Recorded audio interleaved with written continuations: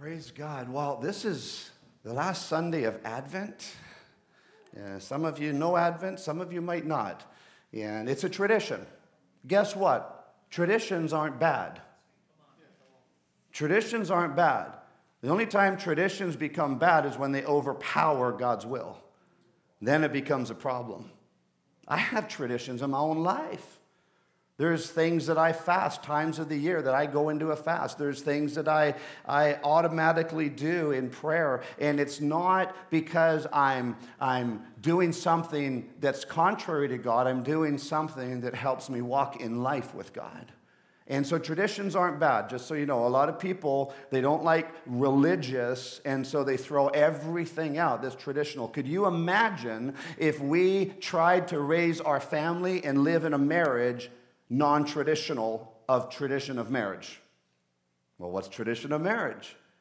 Look in the Bible. A man leaves his family, falls in love with his wife.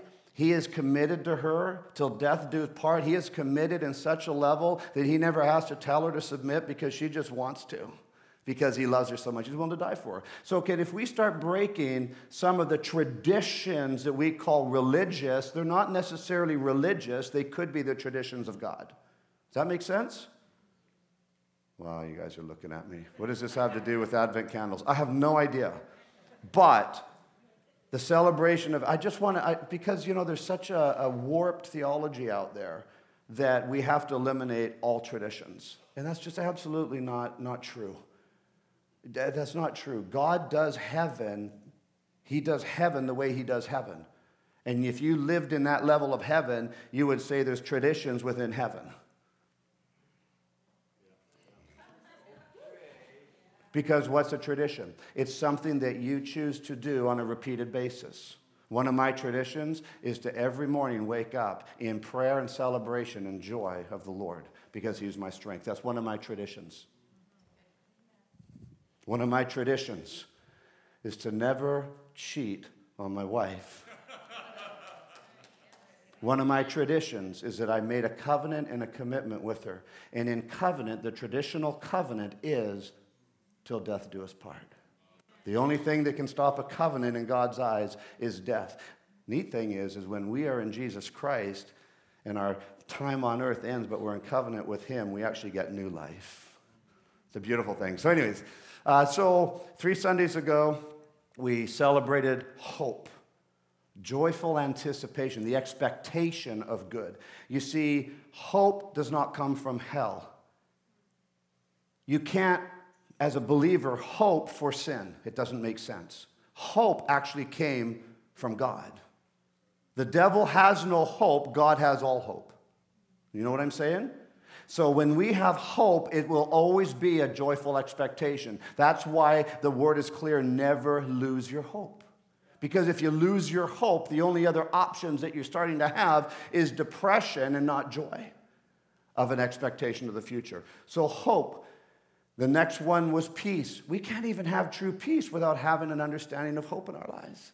And because we have hope with a joyful anticipation, I have hope for the future. I have hope for 2019, that 2019 is going to even be better than 2018. And I thought 2018 was great. Oh, there's some issues, absolutely, but that doesn't stop the greatness. Hope to peace. And when I have hope, a joyful anticipation of the future, I have peace, which becomes greater than my understanding. And then when I have peace, I can jump into joy, the third Advent candle. And joy becomes a process of lifestyle, not of the conditions around us. Because if we look at the conditions around us and we see problems and issues, it will rob you and steal you from your joy. And so then hope, peace, joy, and today is the Sunday of love. Because all of this encompasses around God's love. God first loved us. Matter of fact, his love is so great. His love is never wavering and never changing for you and me. No matter if you feel it or you don't feel it, his love is the same yesterday, today, and forever for you and me. Even when we're in a dark hour, his love is as strong and as bright as it ever was in your best hour. So we're going to go for love. And being that we're not having a Christmas service on Christmas Day here, we want you to spend time with family, visit other churches if you want, and whatnot on Christmas Day, but be with family. And this is called the Christ Candle, because Jesus opened the door for hope to be renewed in new covenant, for peace to be lived in our lives, peace on earth, goodwill towards men, for joy to be a lifestyle experience 24/7, so we can actually love as Christ loved us. And we celebrate Jesus' birth and what he did, which was the ultimate price. He paid that God sent his son. And this is the reason of the season. That's why we're here, why we celebrate Christmas. Okay, so put on your seatbelts. We're going to try to get going on what notes I put. And I don't go off, like I don't have a lot of notes all the time, but this time I do, because I was so inspired that I hope I get to share them all. There was a woman out with 2 young children Christmas shopping. She had 2 young children, and she went to the malls, and she was shopping. And her children wanted everything they saw on the shelves for Christmas. Hey, Mommy, can I have this? Oh, Mommy, I want that. She's already bought a whole bunch of stuff, but it's, Mommy, I want that. Has anyone ever had children, or anyone ever been a child and remember doing that? So her children wanted everything they saw on the shelves for Christmas. She was shopping for hours and hours, people everywhere. Finally, at the end of the day, as she pushed her way into a crowded elevator, as the doors closed, she exclaimed, "Whoever started this whole Christmas thing should be found, strung up, and shot." And the elevator went quiet. And at the back of the elevator, you hear this voice, calm voice, say, "Don't worry, we already crucified him." In the light of our normal Christmas activities, it would be good to reflect on the real purpose of Christmas. I tell you, when you're driving at this time of the year in your town or your city, I have not seen as much traffic in the city of Abbotsford as I have yesterday. You try to find parking in the mall. And then you go to Costco. We drove past Costco, and Sharon and I, the other day, and I'm like, thank you, Lord, that we've done our shopping. Because I've never seen the Costco parking lot completely full. Even the back of the store was full. Oh, man. We need to realize and reflect as the purpose of Christmas. Somebody once said, the universe is composed of stories, not atoms. When we think of Christmas, what do we think of? Angels, manger, shepherds, wise men, bright star. What do we see? We see a story. We don't think of, oh, there's atoms. Oh, there's, molecules that were creating all that. No, it's a story. The Christmas story is an opportunity for man and woman to understand the deeper purposes of God. There is no holiday in all the world celebrated more widely than Christmas. Billions of people celebrate Christmas. It is the largest celebrated holiday in history of this world to this date. It's Christmas. Interesting that this world celebrates Christmas to this level when so many feel that Jesus never happened. The coming of Jesus Christ was so significant. When he was born and his coming onto this earth was so significant that history was divided into 2 parts. One is called BC. Before what? Oh, before Christ. The other is AD. Now, most people say after death. It's not. It's Anno Domini. And it means in the year of the Lord. Before Christ, And in the year of the Lord, we live in AD. We live in the year of the Lord. That's what we're saying when we say we're in 2018 AD. We're in the year of the Lord.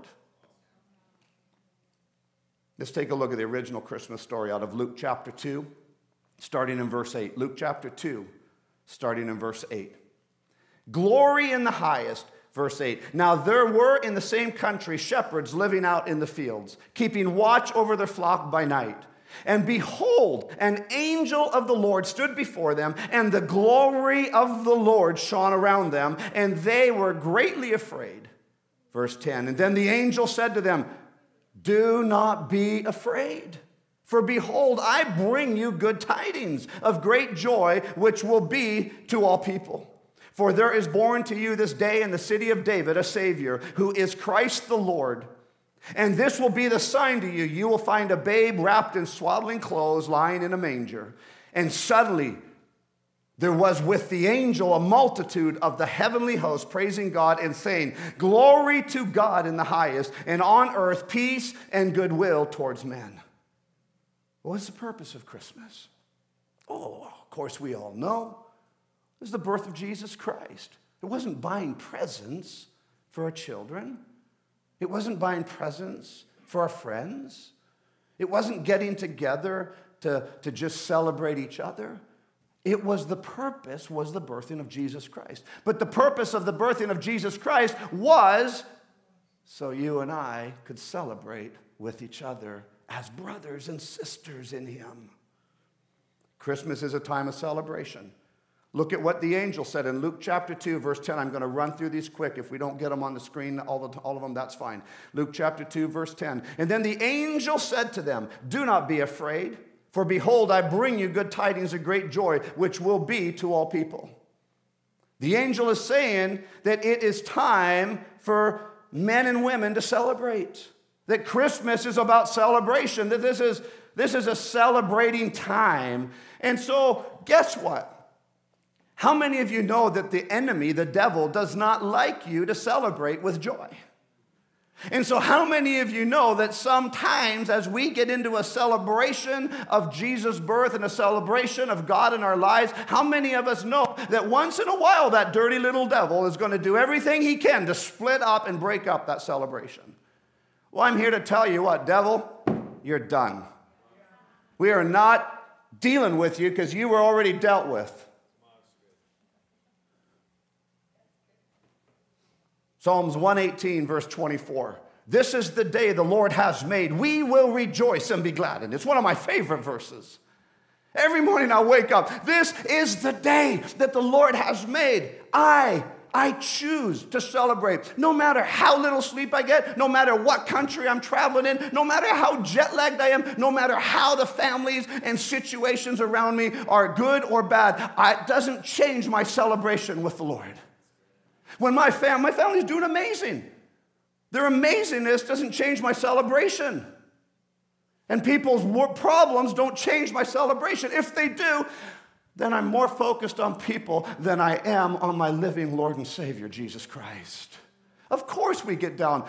I just had an aunt pass away a few days ago, and it's the last remaining of my mom, who passed away many years ago, last remaining family member. And so on the 29th, I drive to Armstrong. Go to the memorial, and I come back late in the night, and then we'll be here at 30th in the morning. Of course, it saddens my heart. But you know what? They were pastors for over 50 years in a place called Fort McMurray, a province called Alberta, like freezing cold. I visited them when I was a child coming back from the mission field. I thank the Lord, my parents, when we were on furlough, was the summer months. I like what the Message Bible says in Psalms 118, verse 24, the same scripture. It says, this is the very day God acted. Let's celebrate and be festive. There's a difference between a celebration and a party. When I think of a party, I think of a place to go to have fun. It usually is centered around my personal enjoyment. That's a party. How do you know a party is good? I had fun. And so I had fun, so the party was a good party. It's centered around the joy that I'm experiencing and feeling. That's called a party. I'm talking about a godly party. It's centered around the joy that I feel. When I think about celebration, I think of a time to honor something or someone other than myself. You have a party and you have celebration. We're here to celebrate. And when we celebrate, that means we are honoring somebody else. I celebrate my marriage. I honor my wife with my love. It's easy for her to love me, I understand, but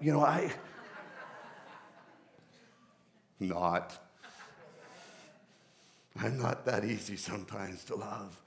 But I thank you for a loving, patient wife who prayed quietly in the bed without me knowing for years. Because she knew I did not want to step into ministry. She knew.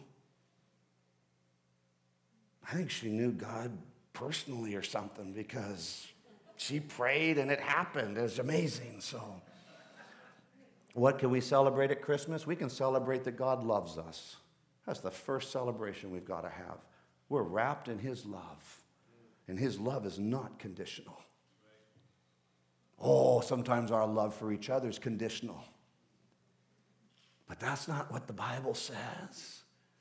Your actions should not dispel the love of Jesus that I have for you. I love you in your deepest, darkest hours. I'm still going to love you. I might not want to hang with you all the time, but I love you.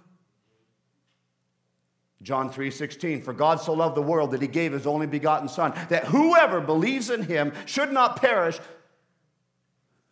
but might live for a while. You know what? Everlasting life actually depends on how we love.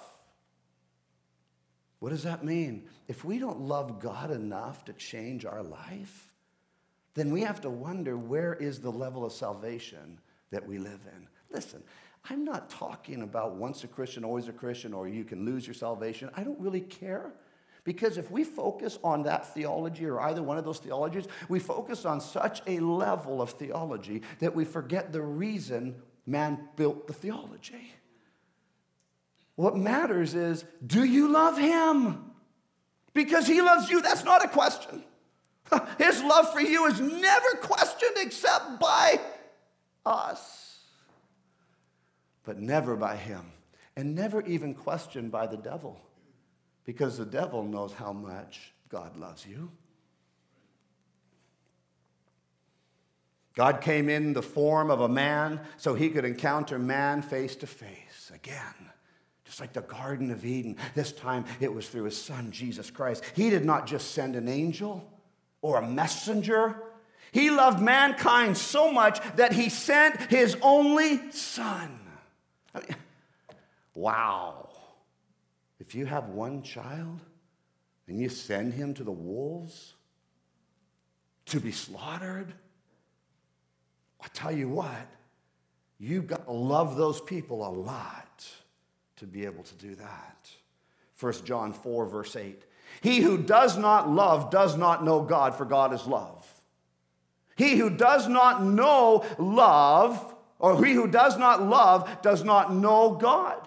For God is love. You can't even know, I can't even know God, gnosko, have relationship with Him. I cannot even know God without knowing love. God did not bring love. He actually brought Himself in love. He brought Himself in love. That's who Jesus Christ is. His very nature, His very character is love. Everything that who He is and what He does is always based out of love. His attributes, they're all based out of love. I mean, even discipline, even anger, in everything He does is based out of love. God's love for us is unconditional. We cannot earn it, and we cannot stop it. You can't mess up so, no one in your family, no one in your friendship can mess up so bad that it stops God's love. No, can't do it. Oh, I tried. Yeah, you tried, but you can't do it. You can't mess up his love. Because his love is not based on what you do or what you don't do. God's love is based on who he is. We must celebrate that God is with us. God's existence does not depend on my belief system. God's existence does not depend on your belief system. God's existence does not depend on anyone watching that camera's belief system. God's existence does not depend on your understanding of him. Hebrews 11, verse 6. Hebrews 11, verse 6. But without faith, it is impossible to please him. For he who comes to God must believe that he is, and that he is a rewarder of those who diligently seek him. Oh, God, put that on the screen. Let's go. Hebrews 11:6. I just love this. Hebrews 11:6. But without faith, it is impossible to please him. Without faith, it's impossible to even please God. What is faith? Faith is not living in what the problems are or what this world is going to end up like. That's not faith. Faith is living in an understanding to be able to acknowledge a lifestyle of heaven that he has created for us to live in on this earth. That there's heaven touching right now. There's heaven at hand right now. Where two or more gathered in his name, he is there with us. And there's more than two because my wife and I are here and my family. And there's more than two gathered in the name of Jesus. And because of that, I know and I can declare with absolute certainty that he is here. That's faith. I'm believing in something you can't see. But you know what? I can see it. I can see it in my life. I can see it in my wife. I can see it in my children. I can see it in everyone around me as they step into greater levels of faith. Because the more faith we live in, the more we become the power of the testimony of Jesus Christ to the ones around us. Without faith, Hebrews 11:6 again, without faith it is impossible to please him. For he who comes to God must believe that he is, and that he, God, is a rewarder of those who diligently seek him. How do I build my faith? Seek him. Seek and you will find.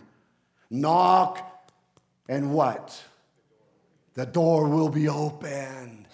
You see, seek is a continuation of word. It's a continuing word.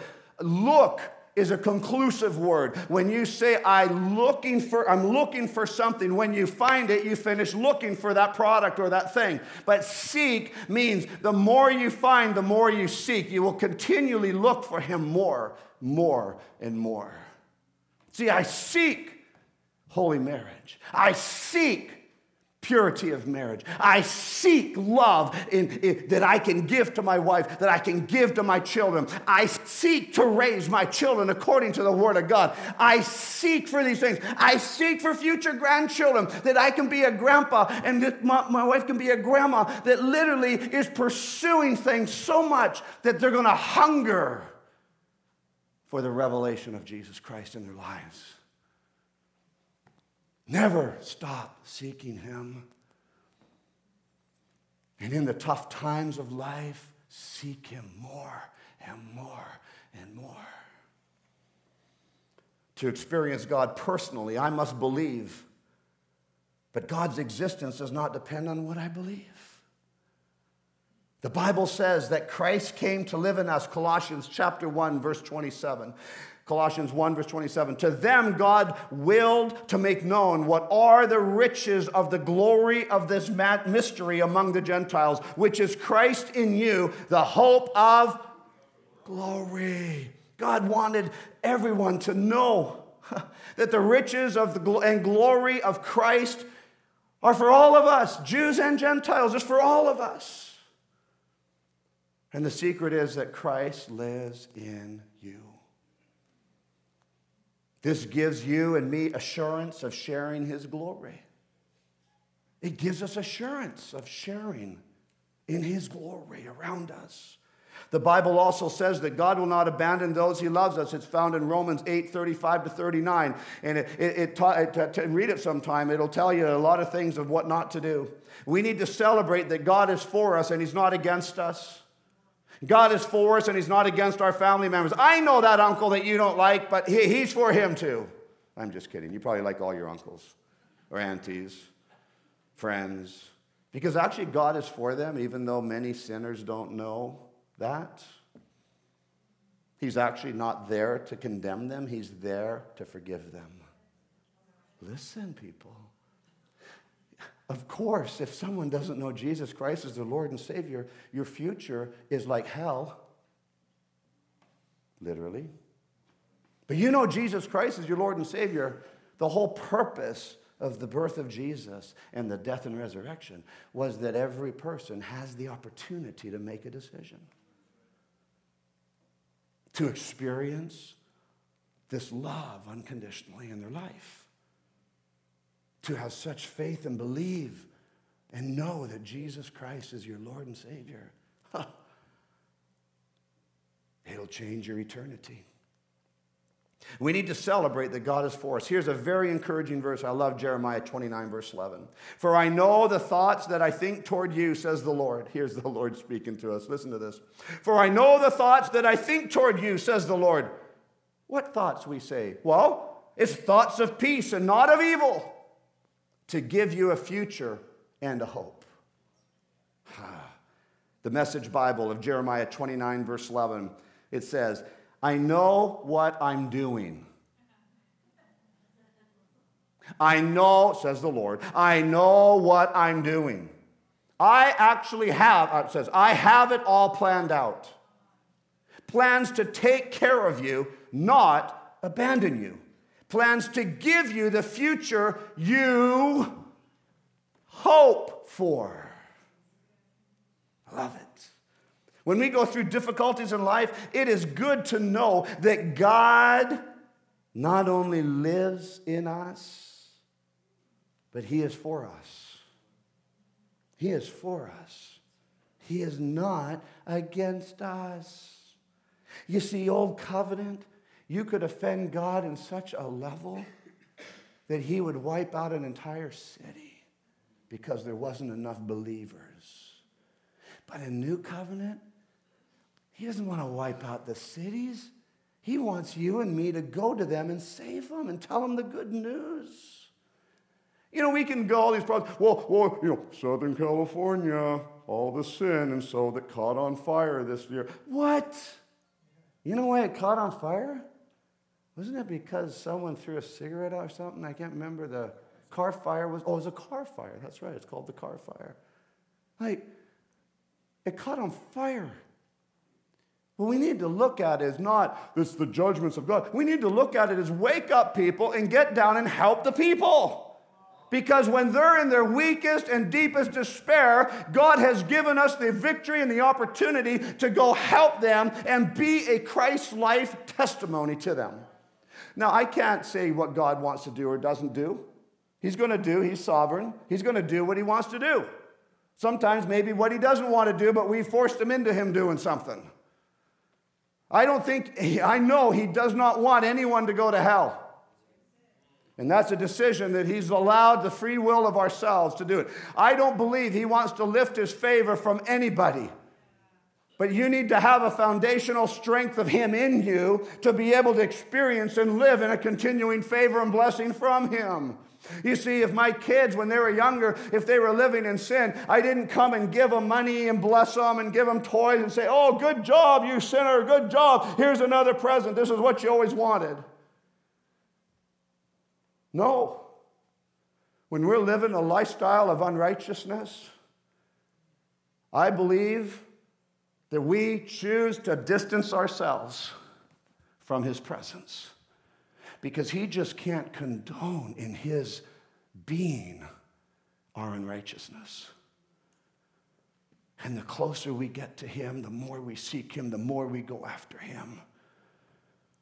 It doesn't change his love, and it doesn't change his pursuit. But I believe it will change favor and blessings in your life. It will change favor and blessings in your marriage, in your children. Absolutely. Because you're going to have a small house in heaven or a big house. Oh, so our actions do depend a little bit on something big time. When we go through difficulties in life, it's good to know that he lives in us, for us. Jesus is so for us that he was willing to die for us. When Jesus came walking across the water, remember when he's walking across the waters, the disciples were out of the boat in the storm, and the disciples were like, he's a ghost, he's a ghost. And Jesus said in Matthew 14:27, Jesus said, but immediately Jesus spoke to them saying, be of good cheer. What is it? Oh, we're freaked out. We're in fear. What does Jesus say? Be of good cheer. Be happy. How can we be happy? We're in a storm. We're freaked out. And we realize our Messiah or the Christ was not with us. Boo-boo. You left the leader on the other side. And here he comes walking across the water. What would you think? He went to heaven and I got left behind. No, he's a ghost. And what does Jesus say? In your fear, be of good cheer. It is I. Do not be afraid. And Jesus was on his way to where? To a house of a man whose daughter was seriously ill. And on the way, the report came that she had died. Luke chapter 8:50. But when Jesus heard it, he answered him saying, do not be afraid. Since so the report that this girl had died. And he says, do not be afraid. Only believe, and she will be made well. No, she's dead. There's no hope. No. Don't lose hope. Have a joyful anticipation, a joyful expectation that God is going to do something through this difficult season and time. And out of that, I'm going to be able to live in peace. Peace with who? Peace with God first. Peace in my own heart. And when I live peace with God, peace in my own heart, filled with the Holy Spirit, then I have peace in all circumstances around me. Doesn't mean agreement to the problems. It means I just have peace, that they don't have to affect us in a negative way. And that brings joy, birthed in love. Over and over, God tells us not to be afraid because he loves us, he is with us, and he is for us. The second thing Christmas is a celebration of is a time for salvation. Again, looking at the words of the angel in Luke chapter 2, verse 11, it says, for there is born to you this day in the city of David a Savior, who is Christ the Lord. God came down to men through his Son, Jesus Christ, so all people can be saved. Salvation is God delivering us from sin, delivering us from self, and delivering us from hell. What was the celebration of Jesus' birth, his death, and resurrection? Delivering us from sin. A big one is delivering us from self, which is delivering us from hell. Salvation is, what else can we say about salvation? Jesus saves you from something. You can't have salvation if you're not saved from something. You hear what I'm saying? A lot of people will say, well, no, I'm saved, and their lifestyle is complete sin. No. Salvation is saving you from sin, so you don't live in sin. Do you understand? Salvation is, how are you sinning? It's because of self. Why does somebody sin? Well, because you were born in a sinful nature. You were born in a sinful nature. Jesus Christ is here to actually transform your nature into his kingdom come, his will be done on earth in you as it is in heaven. We don't have to live in a sinful nature. Oh, does that mean you're perfect, Brent? No, but I'm closer today than I was yesterday or 20 years ago. Of course, I'm not going to be perfected until I breathe my last. But you know what? I'm aiming for a sinless lifestyle. That's my goal. And I guarantee you, I've changed over the years. Guarantee you that if you knew me years ago, you would be shell-shocked I'm up here preaching the gospel of Jesus Christ.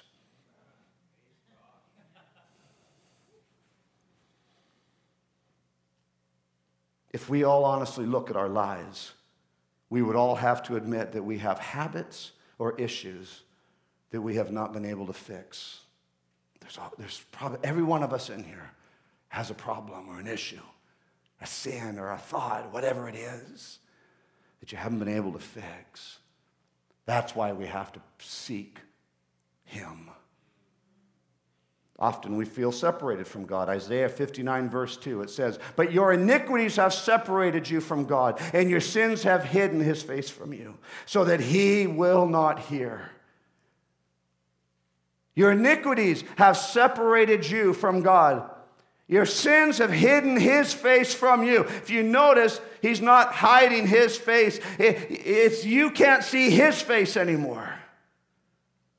Because in new covenant, his face is always there for you and for me. All we have to do is seek him, and you will find him. In Old Covenant, it was a performance-based salvation. In New Covenant, you are saved by grace, by the love of God for you and me. Freely he has given, freely receive. Paul sums it up, a lot of our struggles in Romans 7, 15 to 21. We won't go there. If we're honest with ourselves, we would see our own sin and the effect of that sin on our lives and the lives around us. If we're truly honest with ourselves, we will see the effect of something that can be changed in us. And it won't just affect us, that problem or issue. It will affect the people around us, I guarantee it. Oh no, it's hidden. Yeah. No. You know why? Because hidden sin, it will cause worry. It can cause anxiety. Hidden sin can cause confusion. It can cause depression. It can cause guilt. It can cause shame. It will cause conflict. It will cause resentment. And it will cause regret.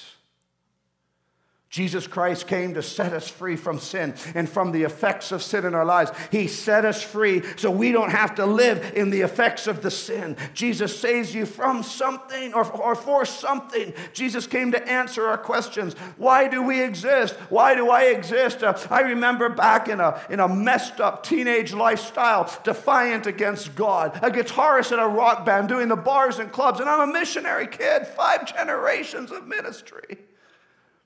And I fought against God.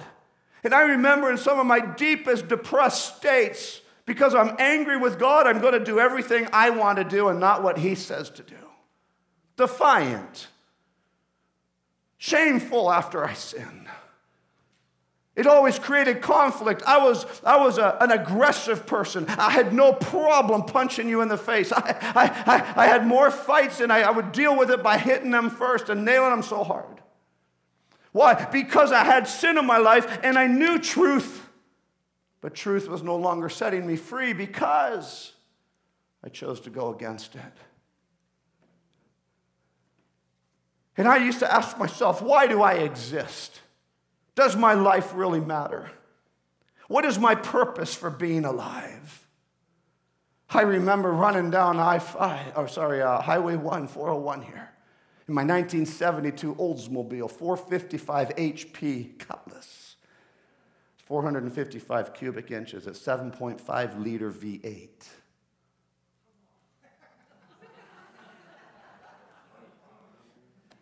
Let me just say it had a lot of power. When I got traction, it pulled the front wheels, and that was my street car. It was fast, powerful. And I remember running right past this area. And I was running down, and you know the train tracks that go over just before 232nd? Those low train track bridge? I was well over 140 miles an hour aiming for the embankment to the right, that concrete solid wall. My speedo went to 120, and it was dangling over here, bouncing somewhere. Miles an hour, not kilometers. That's for pussies.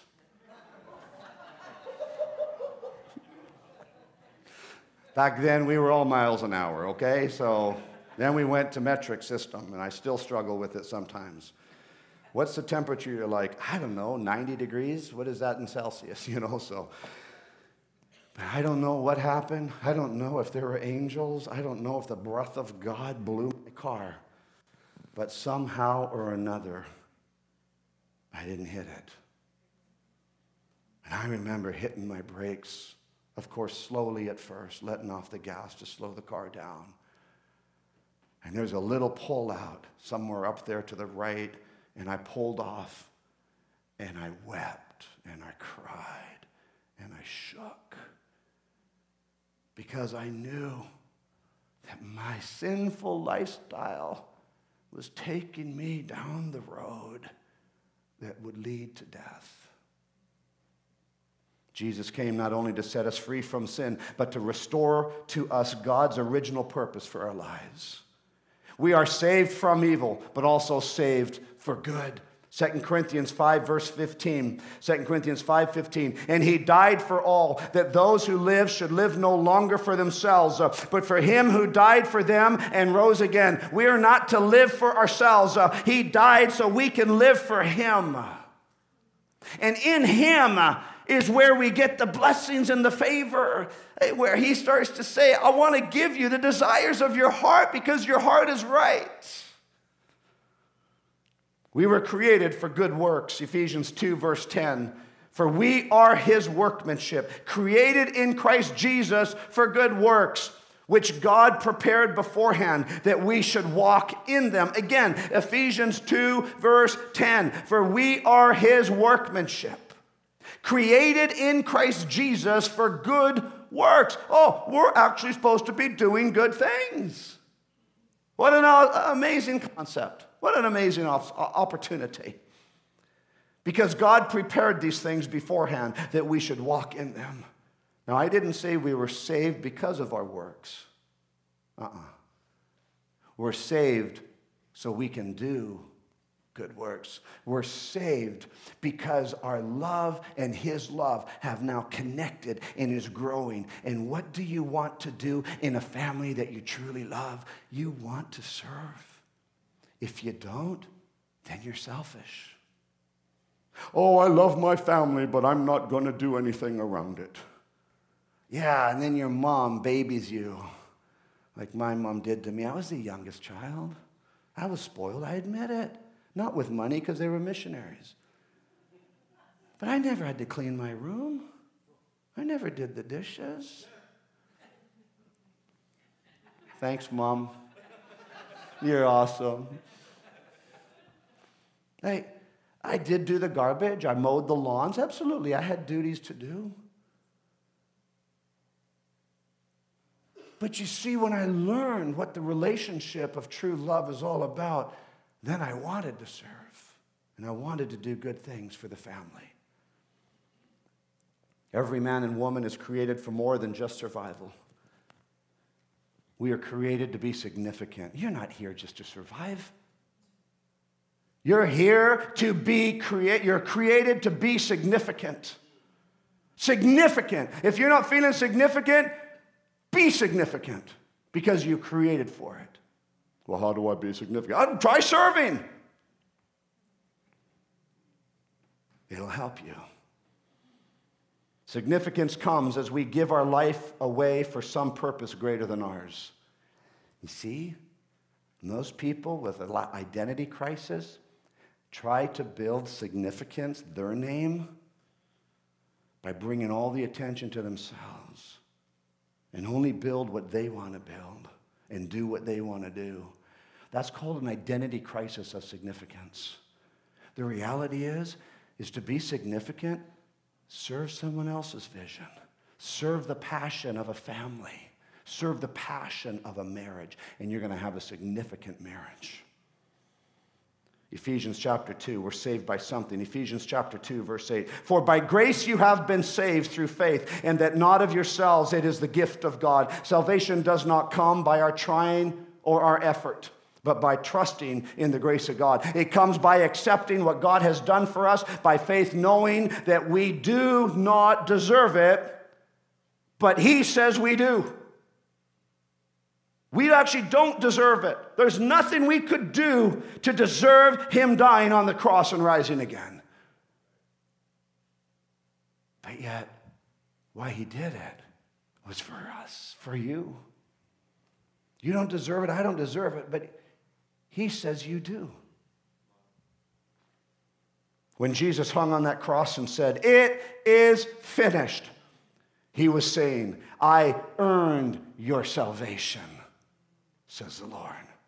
"I paid for it with my life." Religion is human effort attempting to praise God. We can't praise him in religion.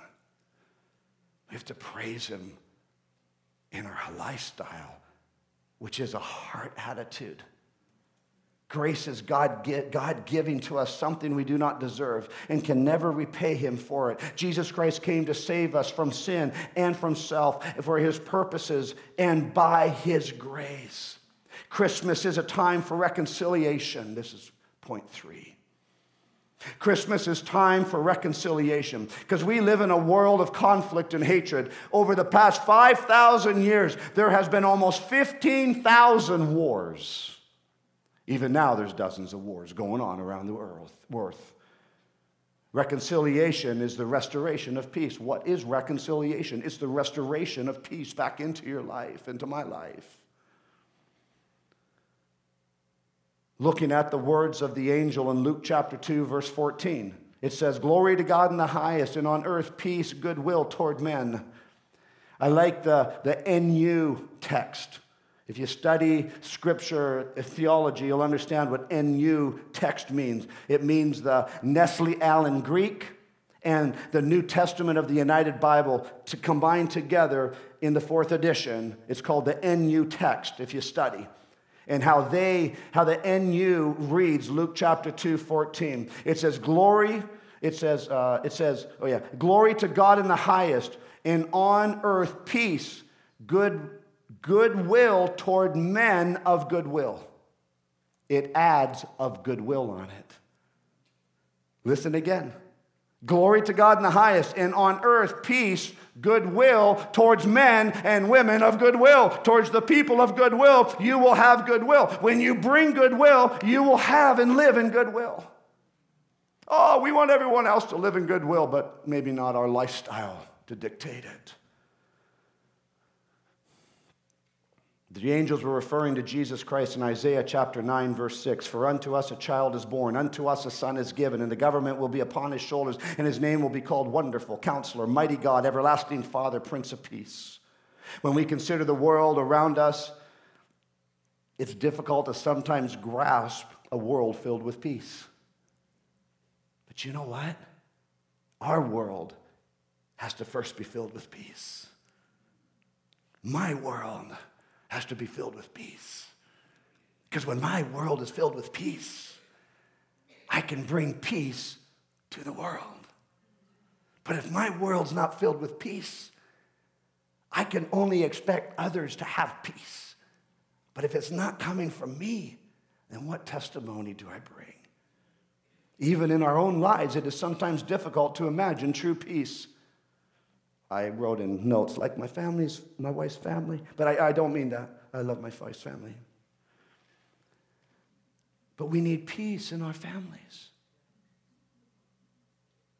And peace from inside Jesus Christ in us, it's not actually dependent on their views of me or their views of you.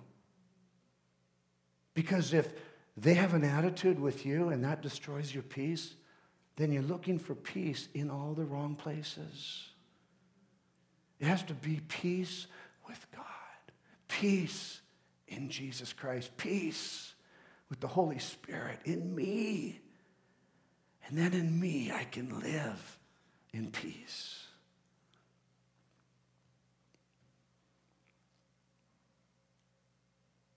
Sometimes it's difficult to experience complete peace in my own heart and my own mind. Sometimes, let me tell you, being a senior leader of a ministry, sometimes it's a little difficult. Once in a while, people don't like you. Once in a while, you offend people without trying to. Once in a while, they say things behind your back. That's one of the reasons right now there's one company in all of North America that I've found that will give me life insurance. Because in United States of America, pastoring has become one of the highest risk jobs of early death. It's right up there with deadliest catch. And so companies just aren't insuring pastors anymore. Stress is killing them. And so how do I able to try to have peace in the storms of this earth? Well, the only reason I'm still doing this is because I actually found an answer.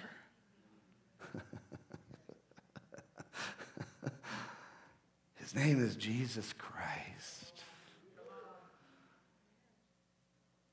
And I found a Father.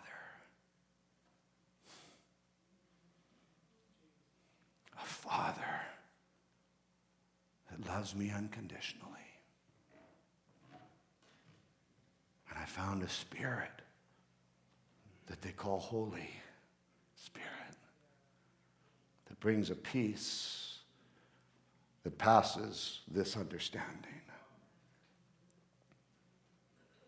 And Jesus came at Christmas to bring three kinds of peace. One, peace with God. Whenever we live our lives our own way, we are not considering God's way. When you live your life your own way, you're not actually considering God's way. And when we're not actually considering God's way first, we're actually in conflict with God's will. How do we have peace? We have to find His way. We have to go after Him first. Not my way or the highway. His way is on the highway of holiness. Isaiah chapter 53, verse 6, it says, "All we like sheep have gone astray. We have turned everyone to his own way. And the Lord has laid on Him, on Himself, the iniquity of us all. He has carried the burdens." What can a war with God look like? A life lived for yourself.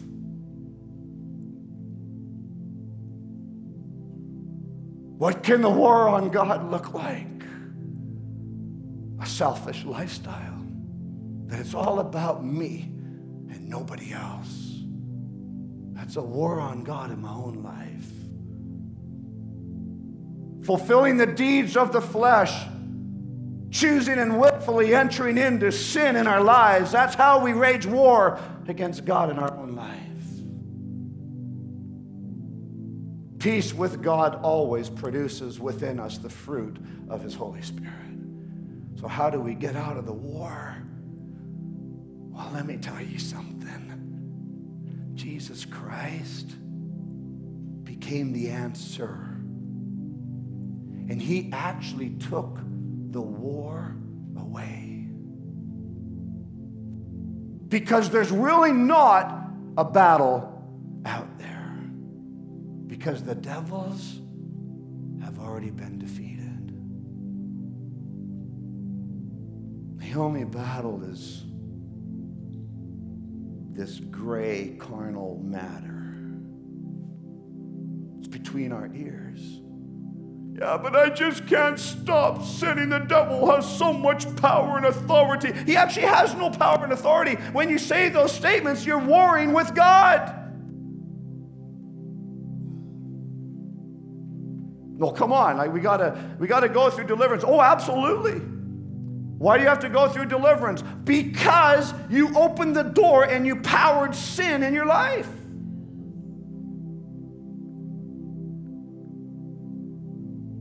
Devil has been defeated. I mean, if you really want to follow Scripture, the worst he can do now is maybe put a slight little bruise in Jesus' heel with Jesus in me. The worst I'm going to get maybe is a little bruise because I'm kicking him. I'm kicking him in the face so hard. He doesn't have power. You have power because God is in you. But even if God isn't in you, you still have power You have the power of your own kingdom. You have the power of your mind, your will, and your emotions. And whoever you give him to, they'll give that to. You can only give it to God, or you can give it to Satan. That's it. I'm going to give it to myself. You're right. That's Satan's gift. But God gave us a gift. His name was Jesus Christ, and his name is Jesus Christ. Job 22, verse 22. Now acquaint yourselves with him and be at peace. Acquaint yourselves with him, with God, with Jesus, and be at peace. How are we at peace? By acquainting ourselves with him. What does that mean? How do you get acquainted? I don't know. How did you get acquainted with your wife or your husband? How did you get acquainted with your friends? You actually stepped out to build a relationship. The neat thing about God is his side of the relationship is 100% perfect. He's never going to complain. He's never going to be depressed. He's never going to be angry at you, and he's never going to gossip behind your back. He's the perfect relationship, looking for the people to be in relationship with him. I like the Living Bible. It says in Job chapter 22, verse 21, the same verse, it says, quit quarreling with God. Agree with him, and you will have peace at last. His favor will surround you if you will only admit that you were wrong. I'll drink to that.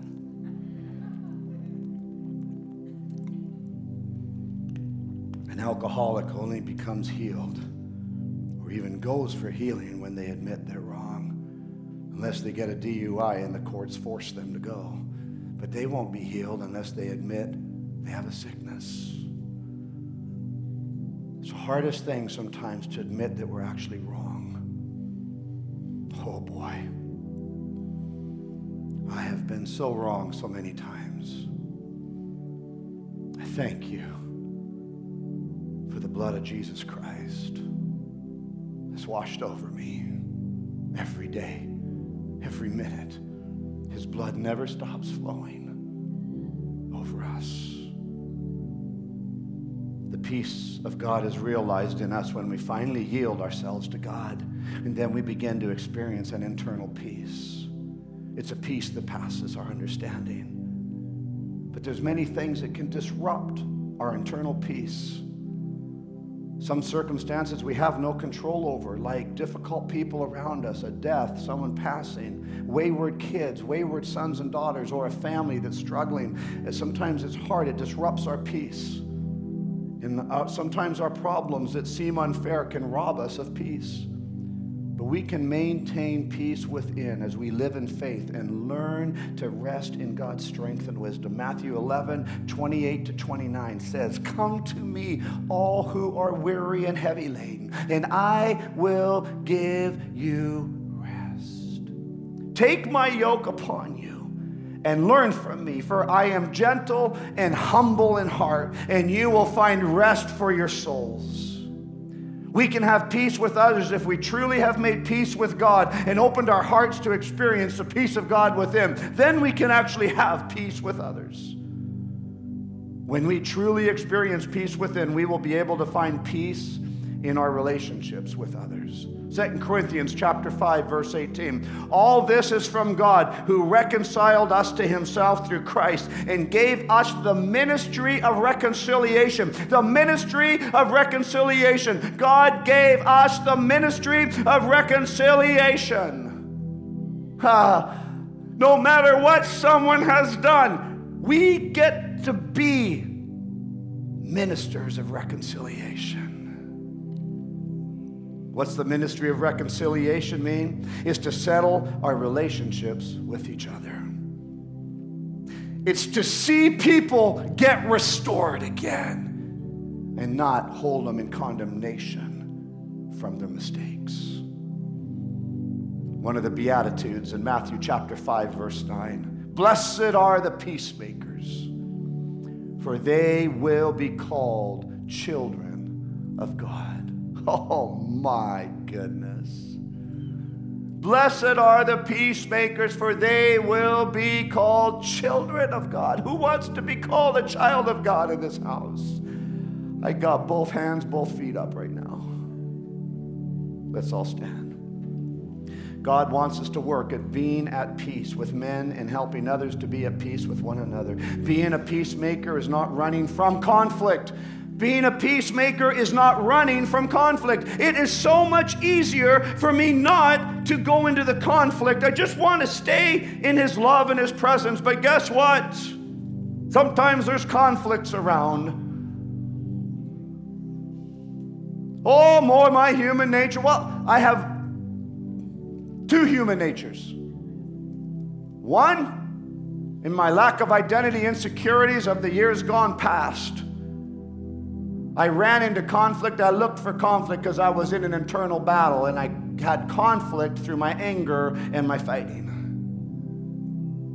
Now, as a pastor, honestly, I would actually just let you deal with your own problems and let me just be in His presence. I just want to go to my office and hunker down, put on a little bit of worship music and just spend time in the Word and say, oh, Lord, yeah, I know that thought's in my mind. I know that person's having problems, but just bless them. Help them through it on their own. But I can't do that.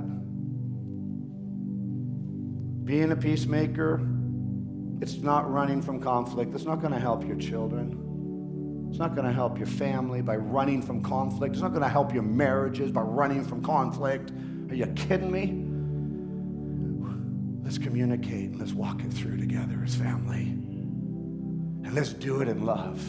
Sometimes it's tough love, yeah. But tough love is still love. When dealing with relationships, there's a difference between forgiveness and trust. We offer forgiveness quickly. That's our mandate. We have to forgive. If someone asks for forgiveness, we offer it quickly. If you've slandered me or said something wrong about me and you walk into this church and you say, Brent, I'm so sorry, I'm going to look you in the face and hug you and forgive you, and I'm not going to remember that past as best as I can. But earning the trust again takes a little bit longer. The Christmas season. Let's take time to remember the purpose of Christmas.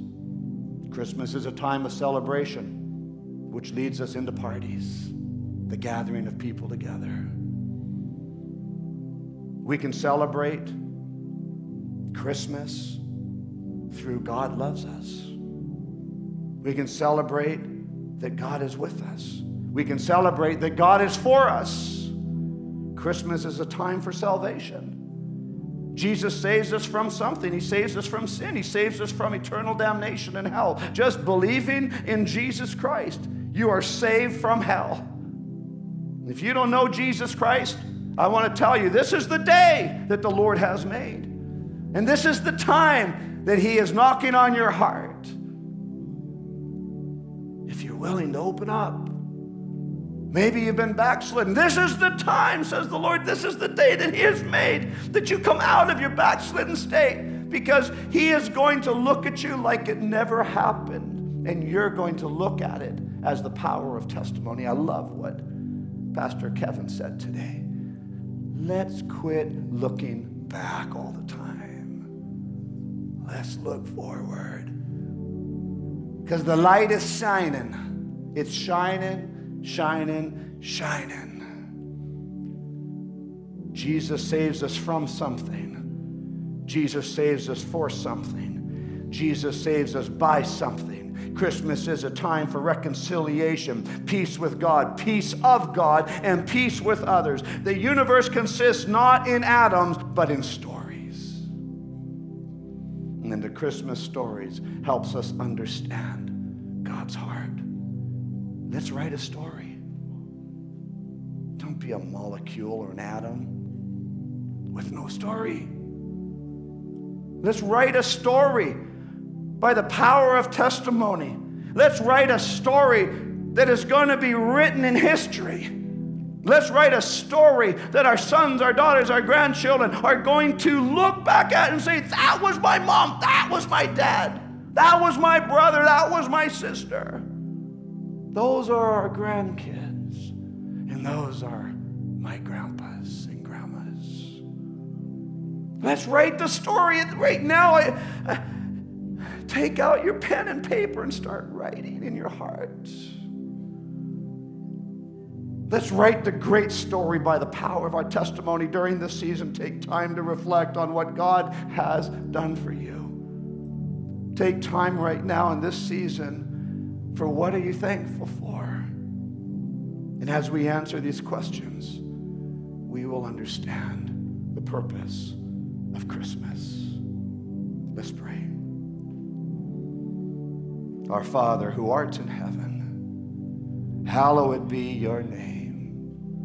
Thy kingdom come, thy will be done on earth as it is in heaven. Give us this day our daily bread, and forgive us our trespasses as we forgive those who trespass against us. And lead us not into temptation, but deliver us from evil. For thine is the kingdom, it's the power, and it's the glory, not for a moment, but forever and ever. And all the people said, amen. Merry Christmas. Merry Christ more. Cristo más. Christ more. Celebrate him in your life. Be the testimony. Have an amazing Christmas, because you only get one Christmas 2018. Write it into the history books, full of reconciliation, full of hope, peace, joy, and love, centered on Jesus Christ.